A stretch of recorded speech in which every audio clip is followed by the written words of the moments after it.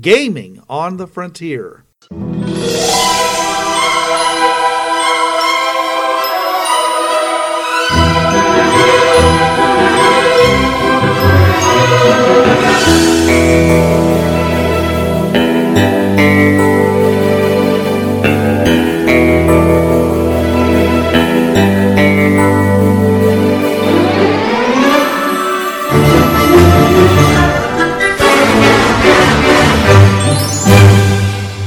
Now your hosts. This is Bruce. And this is Trav. And this is Jonathan. Welcome to Gaming on the Frontier, your podcast of, it's all went to hell, and where shall we go? Wait a second, we know all these people that have lots of great stuff. Where do they get those wonderful toys? Indeed. Welcome to Gaming on the Frontier. This week we are doing a follow-up of our earlier Apocalypse, post-apocalyptic, Bureau 13, Fringeworthy, whatever, but mostly Bureau 13, because we realized after we got it done that we really hadn't talked about regional teams.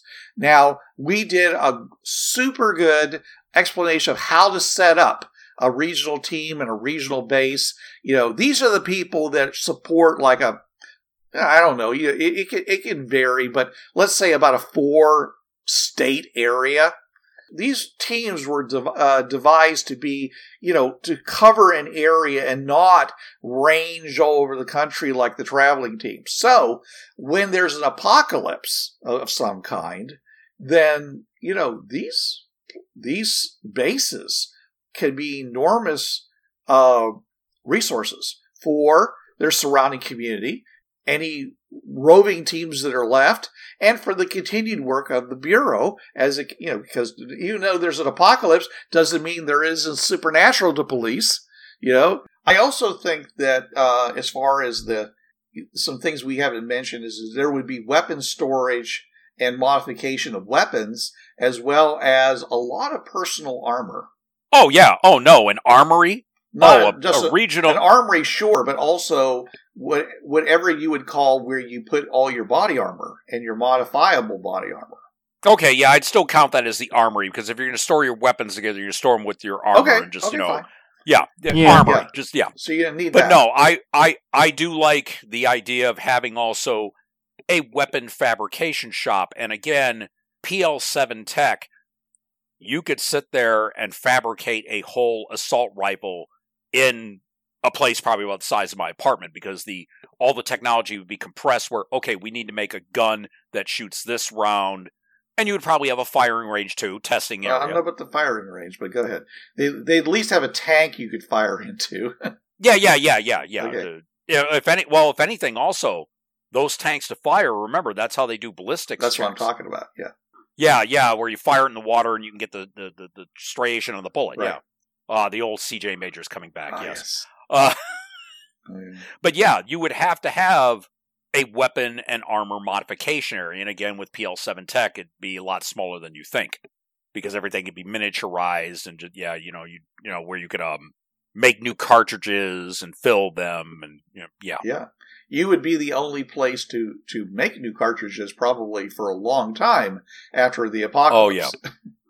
Yeah. So again, this is one of the reasons why I don't think that you would let the local people know all the stuff that was in the base, because they would surely want it.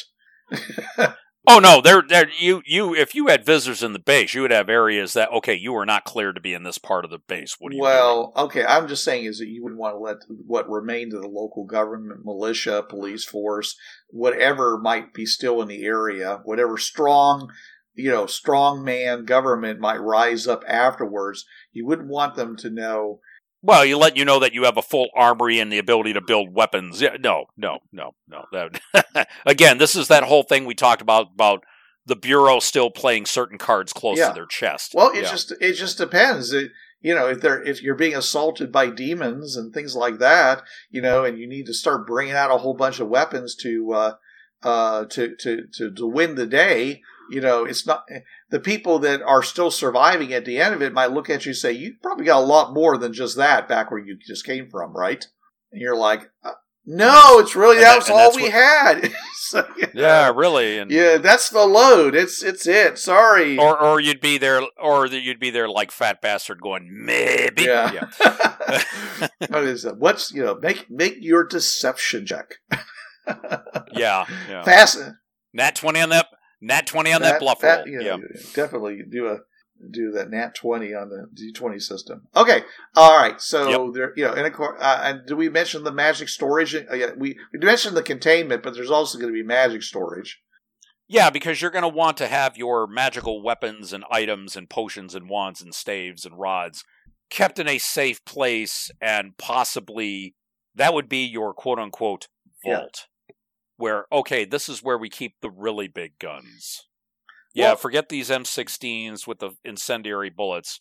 We got the staff that can, manipulate weather. I think it's great that you think so big all the time like that. I personally just would go I'd be more interested in variety. Okay, something to cover all the things that you can't cover otherwise. I do because I came up with the term Omega level team. Yeah, Team Candlestick's place. It's like the JLA Satellite and the Fortress of Solitude mix. The stuff that they've amassed over the years is just stupid ridiculous. All right. I need to bring it down for a non-Omega level. Maybe some of it needs to be moved off to Bangor, Maine. Yeah, the whole thing. Take it down, Scotty. Yeah. The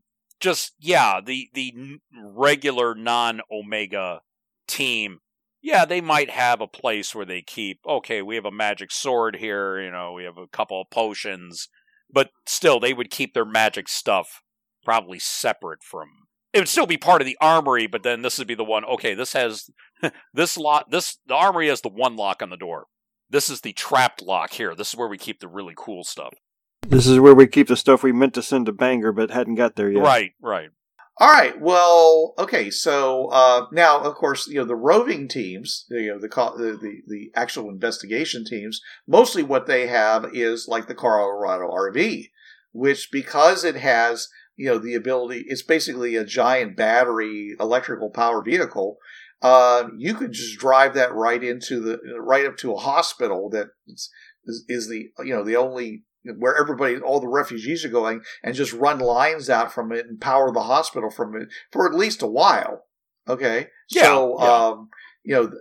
one of the big advantages it would have. It wouldn't have a lot of advantages, as far as, communication, sure. As providing communication gear, supporting it, whether it be, just regular CB or whatever, or even spooky communicators or Wi-Fi.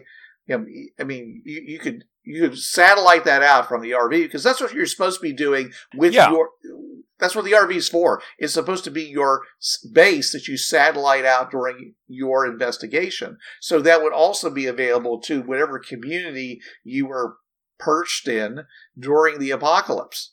So it has electrical production, it has air filtration.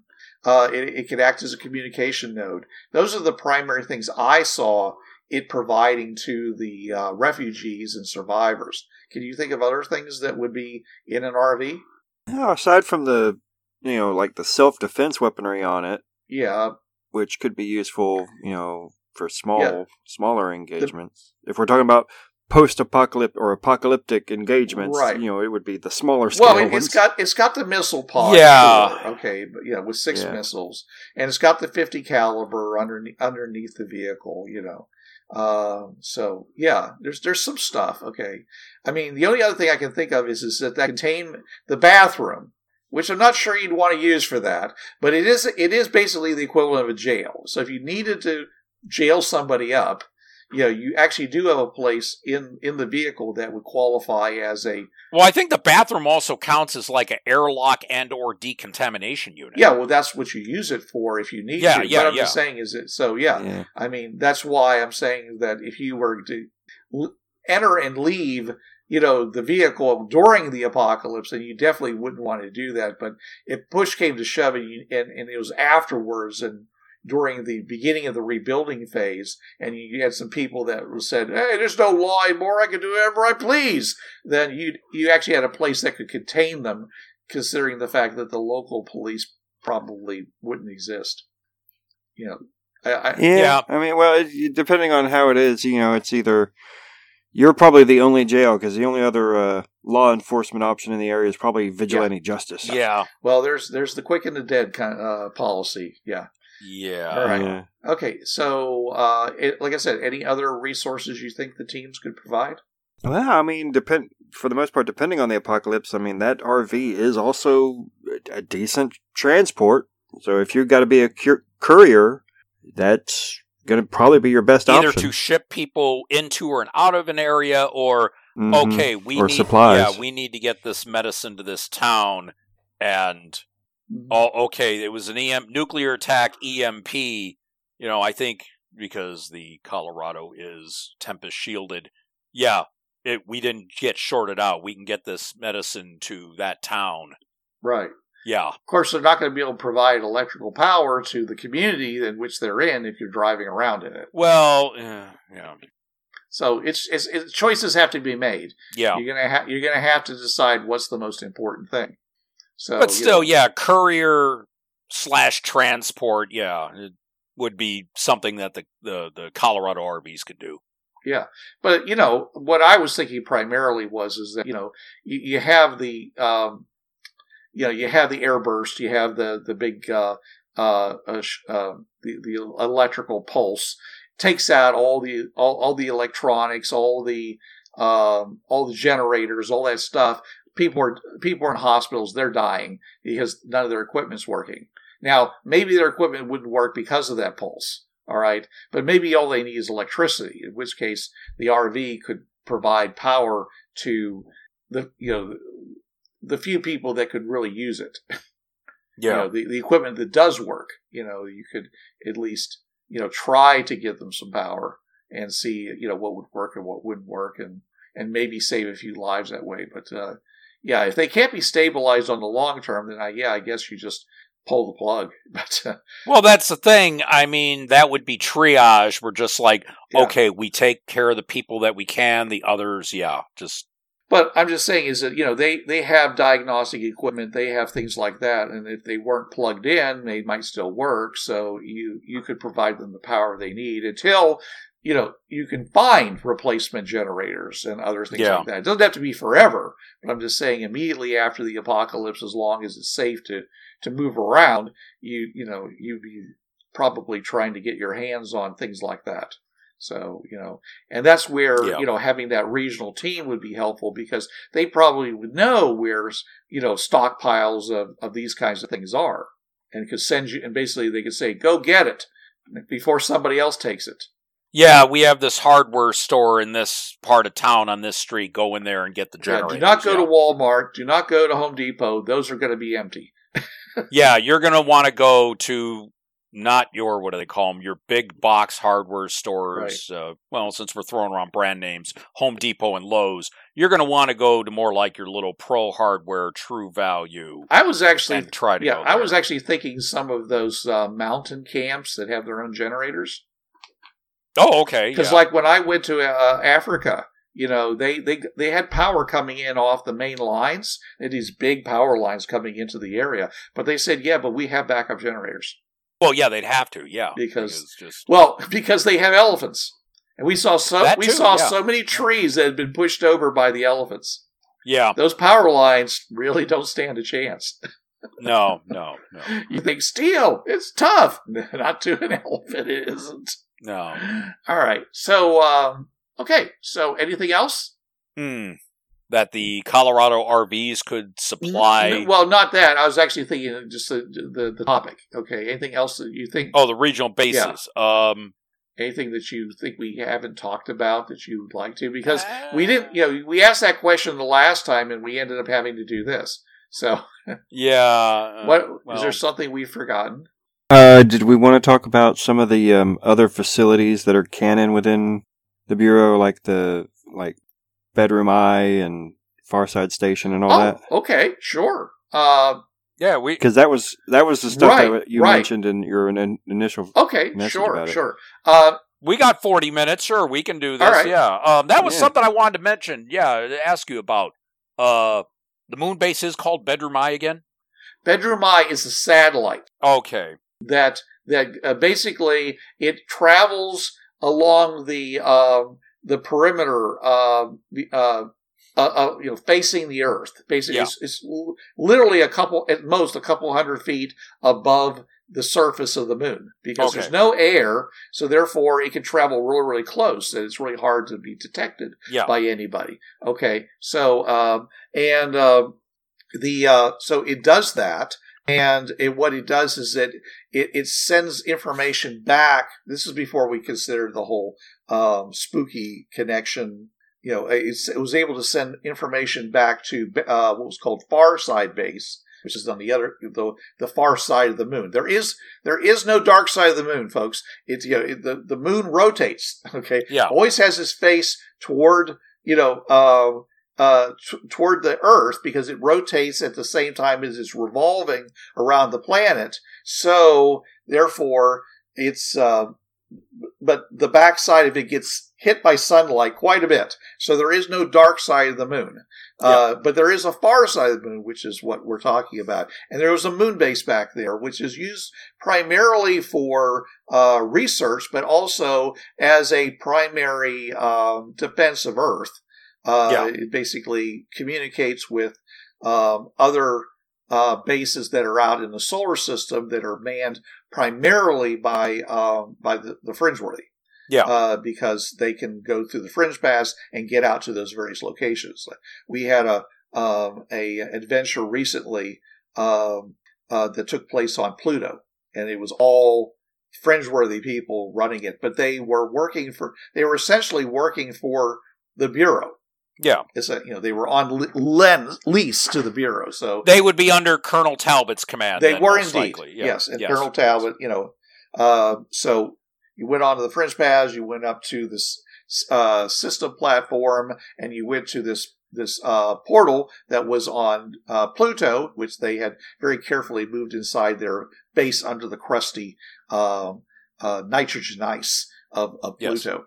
Anyways, the point here is that so there is a far side base, and this has all been described in a supplement that was produced by Outpost Games, which I owned, and it was called Aliens Among Us.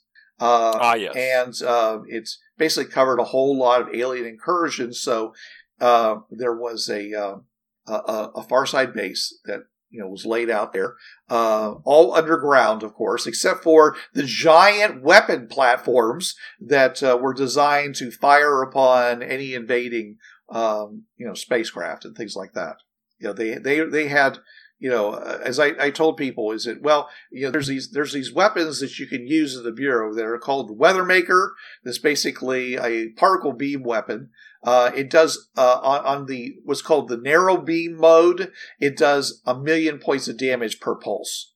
But each pulse burns out the power crystals that it uses. So you have to keep changing the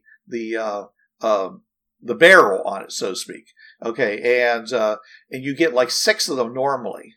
All right. Which, the battery that comes with it can support three shots, and then you recharge it, and you have another 3 shots still remaining. The ones that they have in Farbase, those are continuous fire. They are built super tough to be able to just fire, and so it's 1,000,000 shot points of damage per action. And this is like laser beam. Yeah, it's like the classic tight laser beam. Yeah, where you basically it's fire and aim. Okay.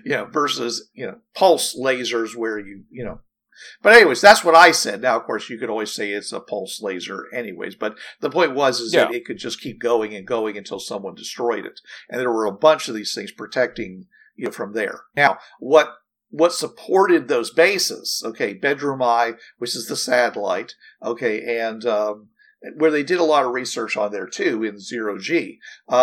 They and the Farside base, they have what's called the Island, which is out in the Pacific. That's what I was going to ask about. Yeah, I remember that. And that's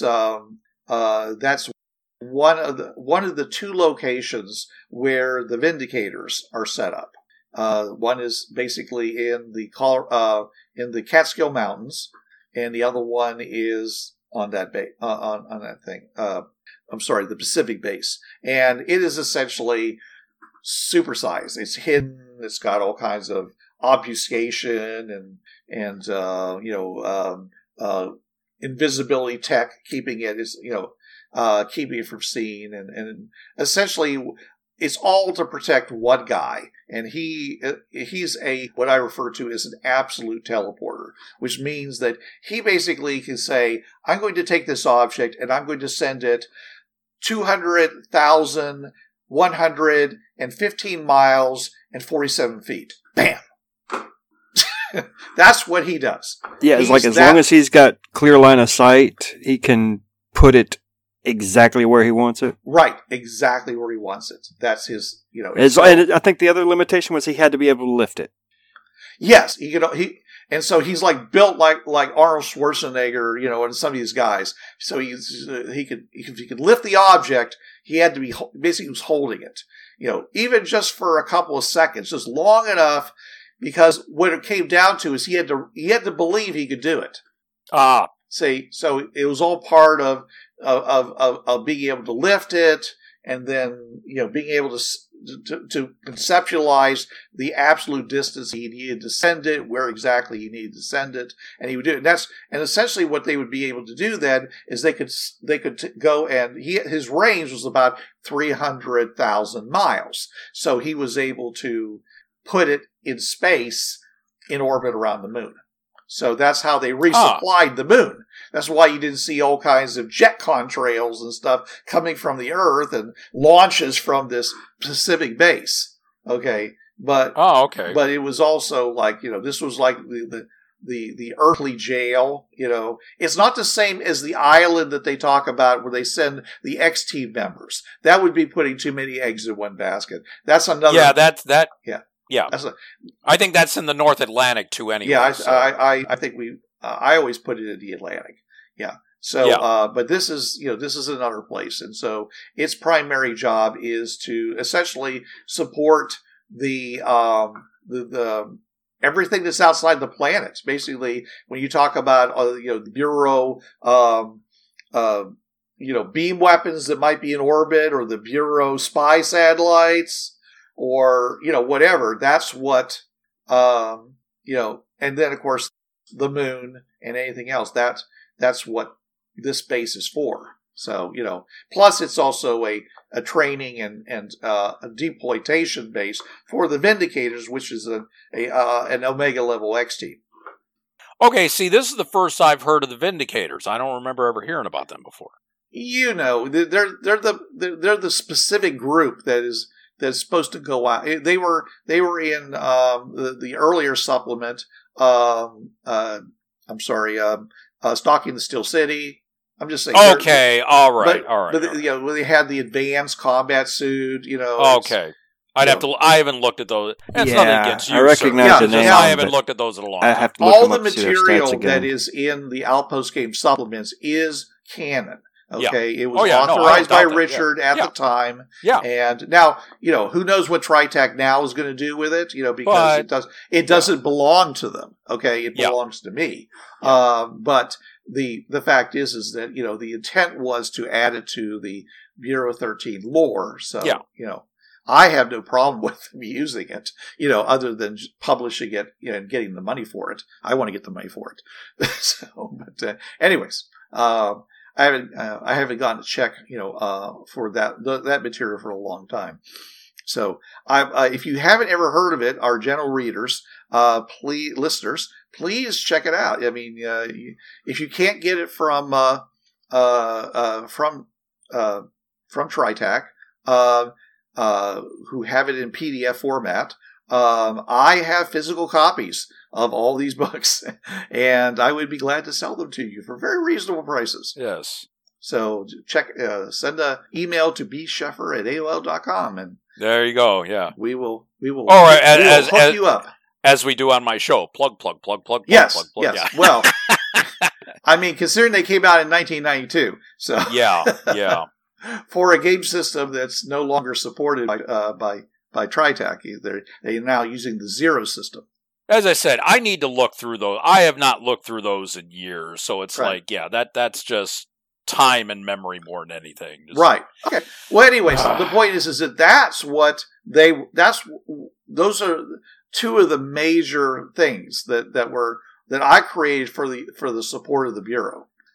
I mean, and of course, the regional teams would have, a complete catalog, and I think they also would be in the RVs, a complete catalog of all the not pocket stops, all of the the small mom and pop and automated equipment dumps that are all over the region, and even the country, so that that would have resources that they could go and get and maybe bring back and distribute amongst a population that's recovering.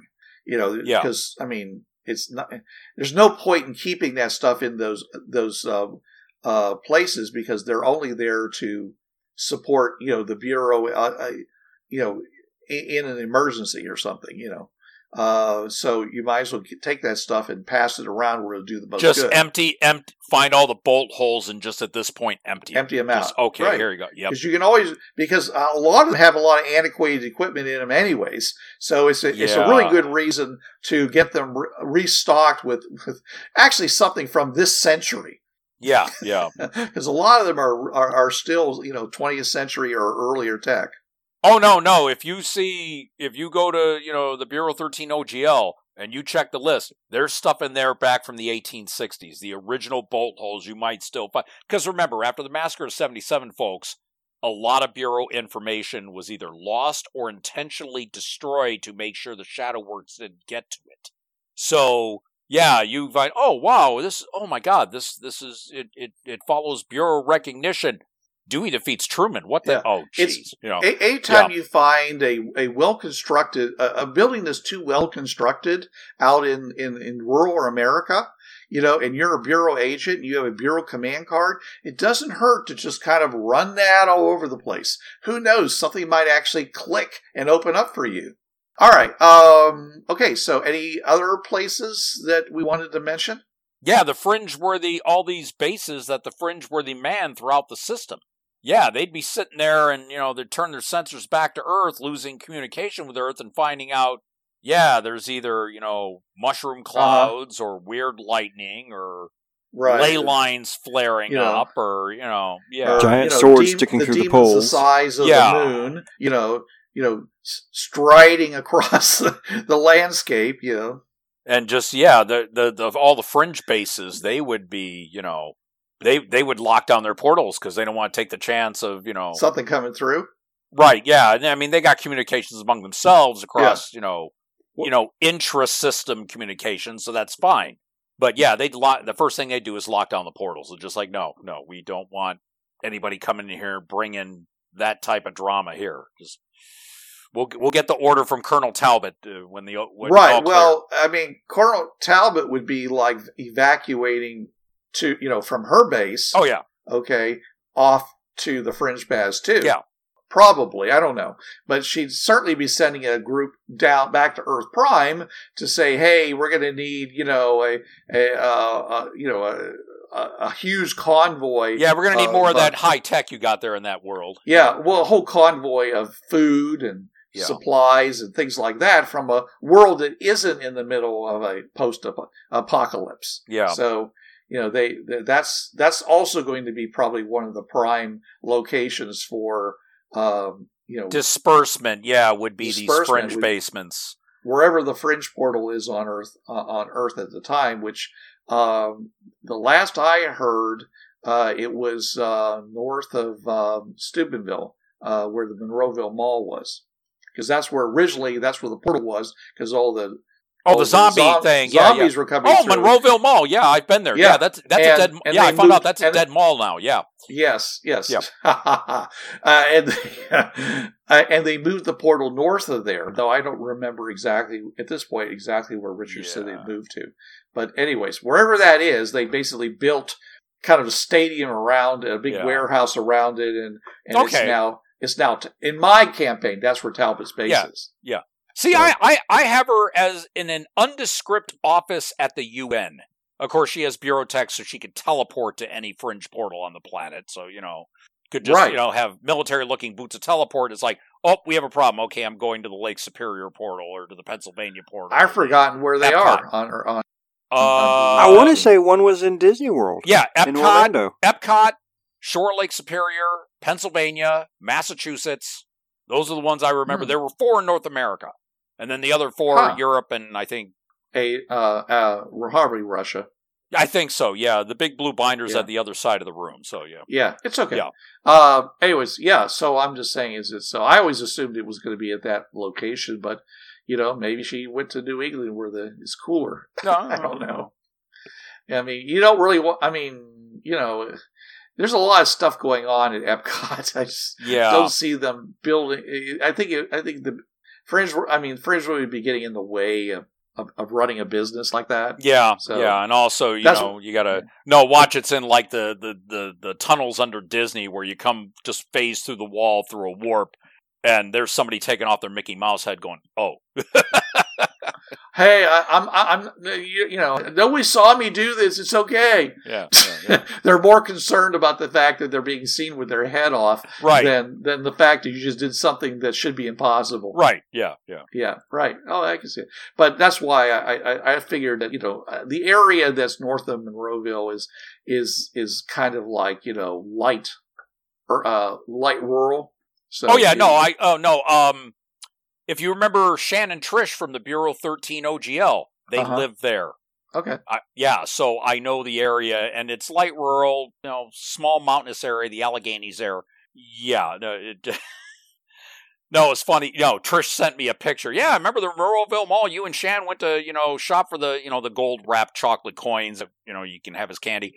Yeah, it's a dead mall now. I'm like, oh my God, I walked through there. Holy crap. Yeah. But no, I would think the Fringeworthy, depending on what's going on, they would either just do a lockdown procedure or once they find out what's going on, yeah, Talbot would okay, get word to Earth Prime, find out we need this and this, call Teus, and because she's originally from Victorian Earth, worked with Earth Prime, and then made her meal ticket to be that liaison.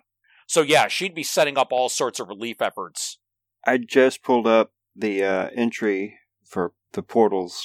Oh, okay. The Prime platform plus 13. Yes. Actually, yeah. There's it looks like 5 in North America, 3 within America. Salem, Massachusetts, Northern Pennsylvania, Lake Superior, and Disney Epcot. 1 in the Australian outback. Yeah. 1 in London, England. 1 in the Norman coast of France, and then 1 in Vancouver, Canada. Okay. Oh, so none in Russia. Okay. Yeah. But what caught my eye was the very first alternate platform is Grainfield, automated Termellern farm system that farms and freeze dries a rye-like grain. Well, that would be perfect, wouldn't it? Oh, yeah. Yeah. No. And it's funny. One of the games I ran at Gen Con was Talbot's Raiders, 5 very ordinary Bureau agents who became the first Bureau Fringeworthy team. And so they police the various worlds. And yeah, we need you to hook up the Rye world and take it to the other world that has it's the post-apocalyptic food riot type thing. And they set There's up 2. There's 2 on that platform. Well, one of them I had, and that was their first adventure. And so that was one of the games I ran at Gen Con. So, oh no, the whole fact that you have that rye storage, growth and storage world. yeah. Oh no, Talbot would be on that. It's like, because you can make not just beer out of rye. I think you can make, or bread. I think you can make beer, you can make whiskey, yeah. Yeah. So much, yeah. It's not called rye whiskey for nothing. Well, yeah. Yeah. So, yeah, Talbot would be setting up all sorts of relief protocols, sending out feelers to both Teus and Earth Prime, saying, "Yeah, we've had this event here. Just bring the boys. Just come on." Yeah. Yeah. And it's not very far away from some major superhighways. A Business 22 is there. 376 is there, which goes to 76.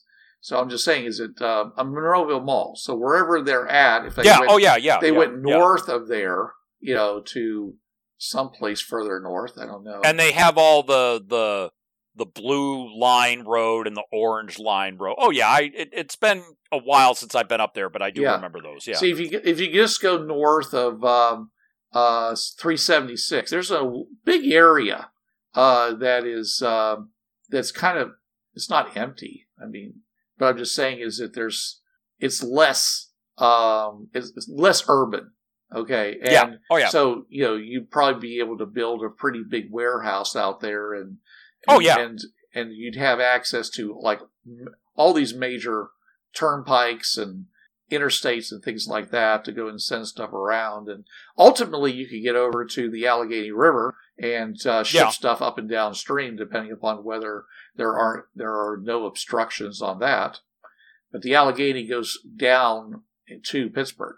So that way, if I was to send stuff to Pittsburgh, and if it was water travel would be a real good way. Well, to do especially it. if they're in the middle of a zombie apocalypse, because because zombies can walk across the bottom of the river, but they're really bad at climbing into boats that are and if the water's deep enough. So and they and the Ohio is has been maintained for many years as a place to carry big barges up and down. Oh no, that was a major trade route. That's why Ohio got statehood before Michigan, because the Ohio River was such a massive transit route. But the point is that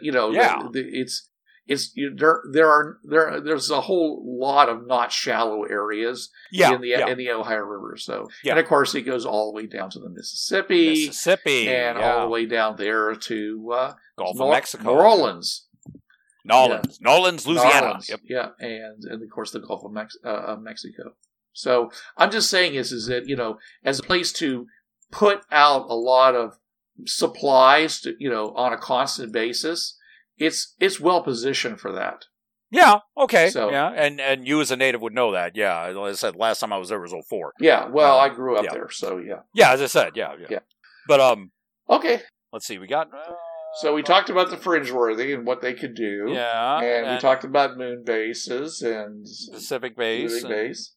How team and regional bases would factor in Bureau 13 continuation. We've discussed that at length already. Everything that I wrote down, I think we've discussed at length. 5 and 6. I don't think we've really touched on those on the list you made a few weeks ago. Which monsters would best benefit from an apocalypse, and would the new forgotten gods make an appearance? Oh, okay. Yeah, I don't believe we have touched on those. All right. Okay, then number 6, we could go on for a long time. we talked about, if the apocalypse is in fact the old gods reappearing, then they would create areas of influence. Right? Come on. The old gods making a reappearance in a world and what kind of stupid idea? It's a good thing Perky Goth isn't listening. Anyways, Maze World. Yeah. Is that what Maze World is? That was the whole point. The old gods came back to bring magic back to knock it's rational logical humans down a few things. It's also very similar to what they did with Rifts. And yeah. And I've seen some other ones. There's a play which is called The Ghost Dance, where they ghost dance the buffalo back, and everything turns back to the way it was hundreds of years ago. So here you are, normal people, suddenly everything as it was 200, 300, 400, 500 years ago, and you're just left with everything. Modern is gone; it's just vanished. Yeah, and you just have what you have on your person, and and of course, and it's a good time for the first people. Yeah, which is what the point was. They finally. He said the son of the head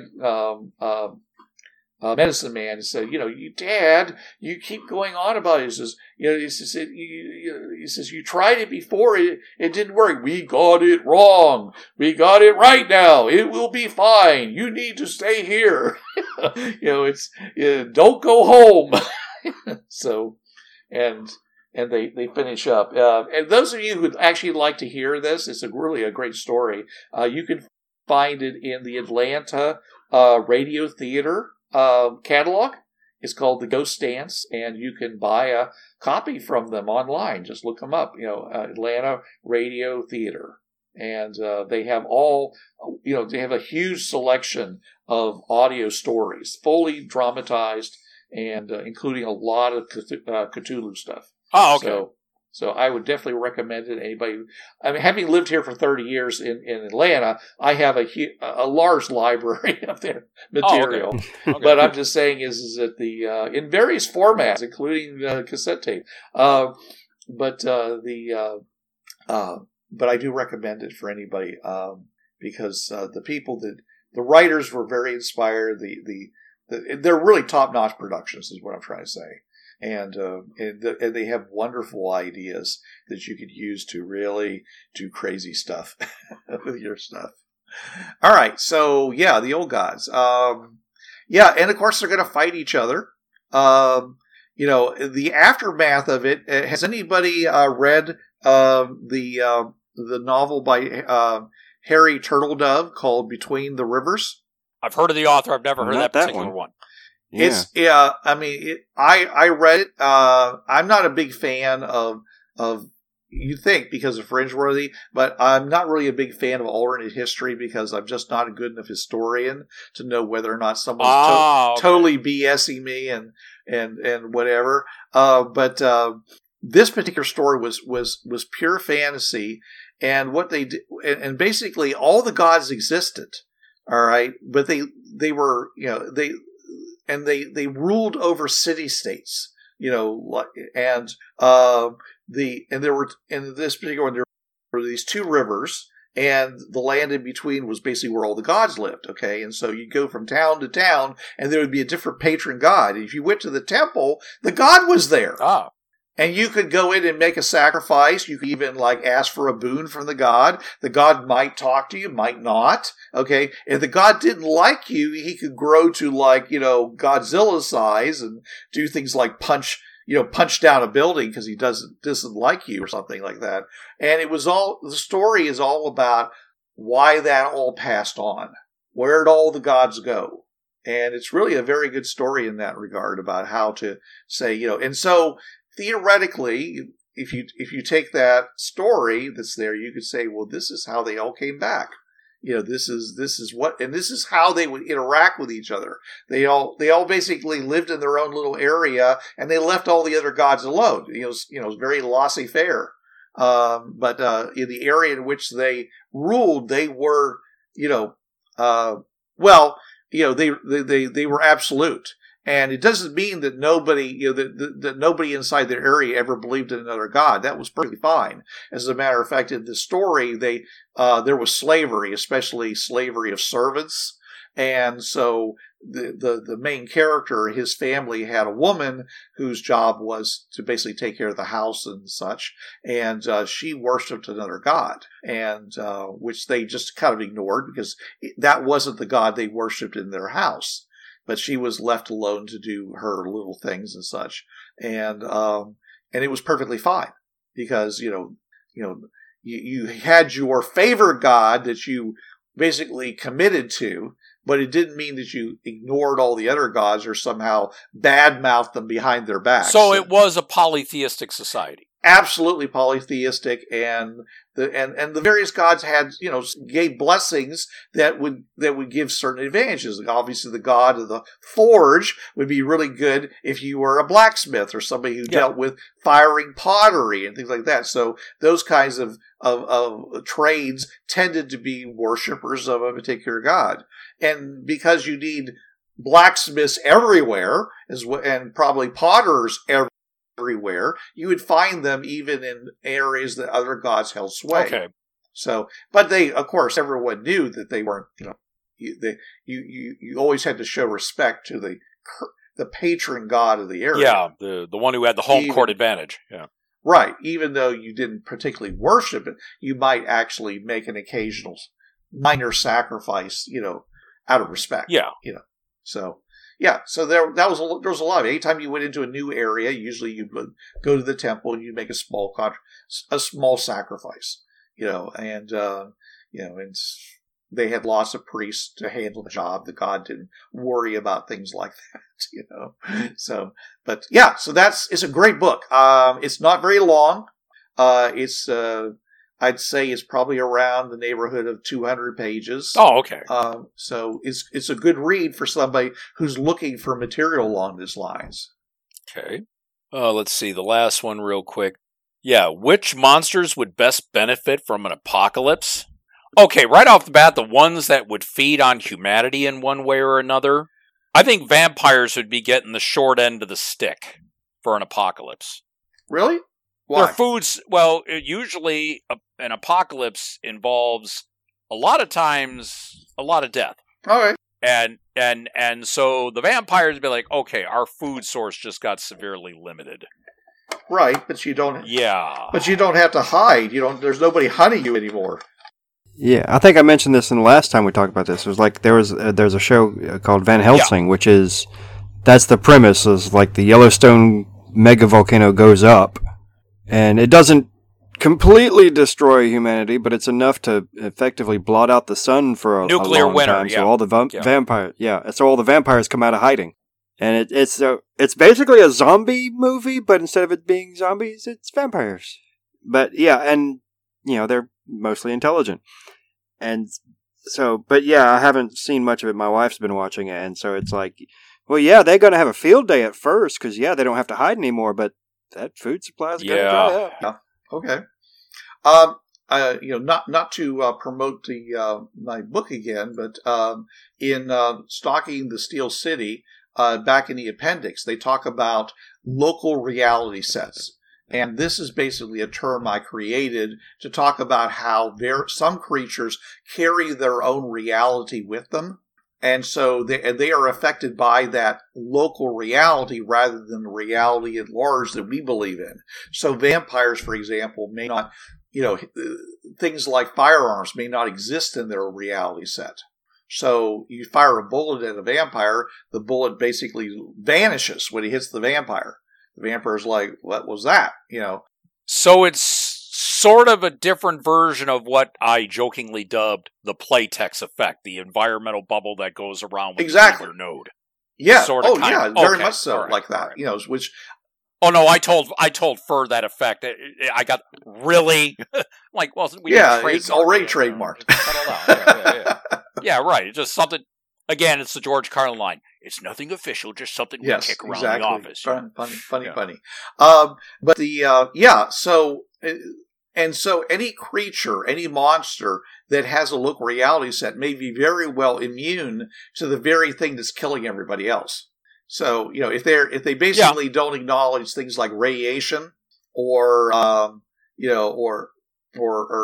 things that are being produced, like certain kinds of poison gases or even diseases, of course, because of their nature, then they basically they're fine during this particular type of Holocaust. Doesn't mean, and you're literally going to have to chase them down, grab them, and cut their head off with a blessed knife in order to get rid of them, or they're just. Wood stake through the heart. Well, we've seen enough movies where they bury the guy with the stake in the heart, and 100 years later, someone goes and says, "Hey, we need to put a golf cart in here. We're digging up this graveyard." And they says, "Look, there's a stake going through this guy. It must be a root from a tree. Man, that's really weird. Let's pull." And they pull that thing out there, and they take the box, they throw it onto the wagon or onto the back of the dumpster or whatever like that. And that night. It's back. He's back because you didn't kill him away. Yeah. So that's something that anything that has like an immunity to your apocalypse, any monster is going to have a huge advantage because while the local townspeople with their pitchforks and torches might want to chase after the monster if they're dropping like flies because they can't live out there right now. It's good. So, yeah. I think anything that isn't inherently dangerous to themselves, like a virus, would be for humans. I think most cryptids would probably get off fairly well because all the humans are out of their way now. Yeah. Right. Well, most diseases are species specific. Exactly. That's what I mean. It's like as long as it's something that's specifically zoogenic, targeting I believe humans. is the term. Yeah. Right. Zoogenic, thank you. Yeah. Yeah, I mean, so, the old gods coming back, they might fight each other, especially if somebody likes a particular territory and somebody else wants it, that's fine. It's going to be a real, it's going to really hamper, well, again, it's going to hamper any relief efforts because, gods are going to be like, no, I want you to go do this instead, and go build me a temple. But we're trying to feed like all these people. Oh, it says they can help build the temple, but where's we going to get food? I'm not a farmer. That's your problem. Oh, it could be bad. It could be very bad. But, it's, and then you're like, well, how can we get rid of this god? And people are like, are you kidding? We didn't even think this thing existed. I don't know. And then, that's when the Bureau shows up and he says, well, as it turns out, that if you have this, if you have you put this silver-leafed crown on their head, they will fall asleep and possibly never awaken.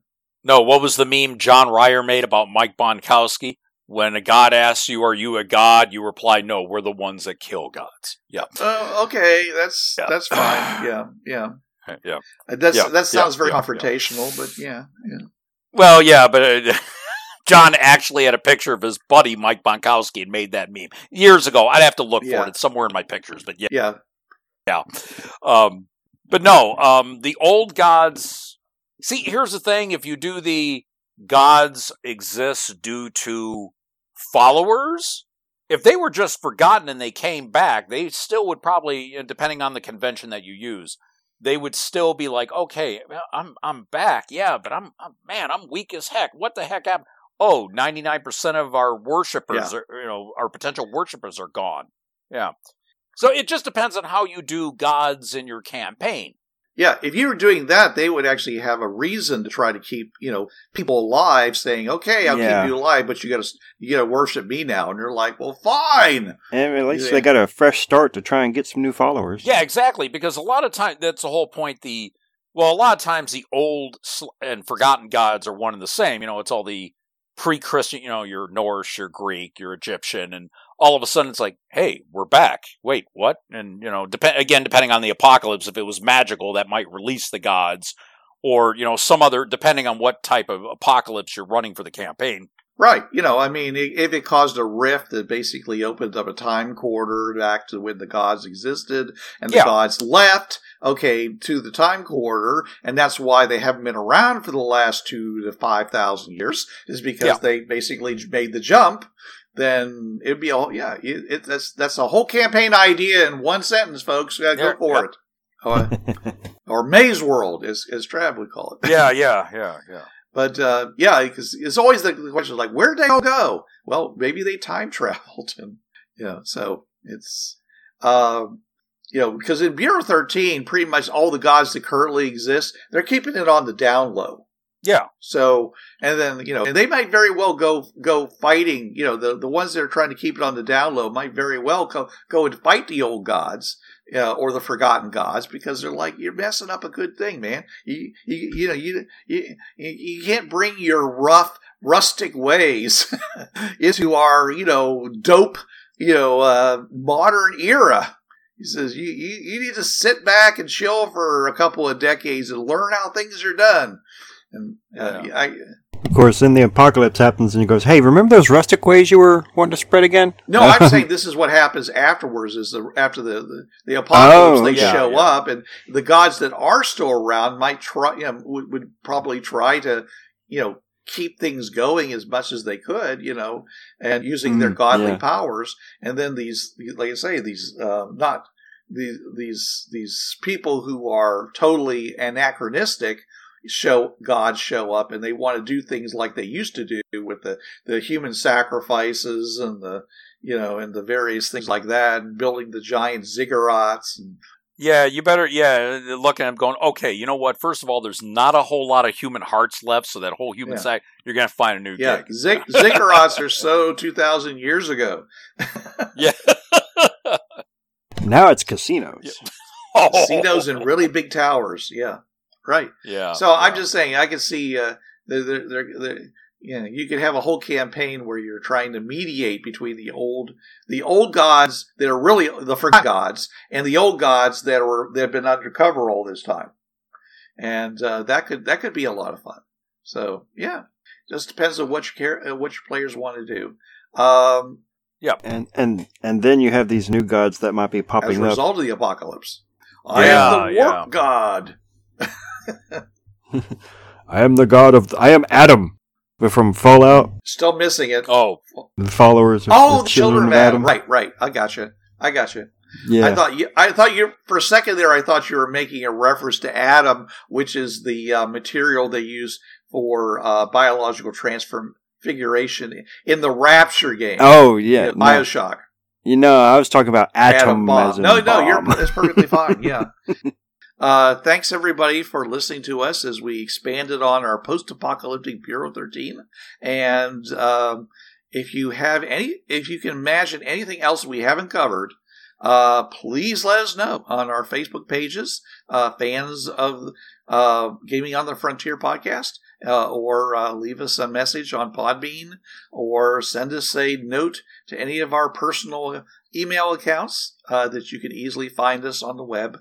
Or social media, Facebook, what have you. All three of us are on Facebook. Right. So yeah. And we will be glad to listen to you. And who knows, if you have a really, really good idea, we might even put you on the podcast so you can basically lay it all out.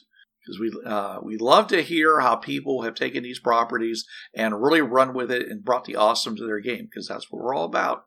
So we will have more for you next week, but you'll have to wait until then. This is Bruce Sheffer saying there are a million worlds out there, so go explore them. And this is Trav. There's a reason why it's called gaming. It's for having fun. Gaming on the Frontier podcast is wholly owned by its hosts. It is released under the Creative Commons 3.0 license. No commercial reproduction and any use of any element of the podcast must be attributed to the Gaming on the Frontier podcast.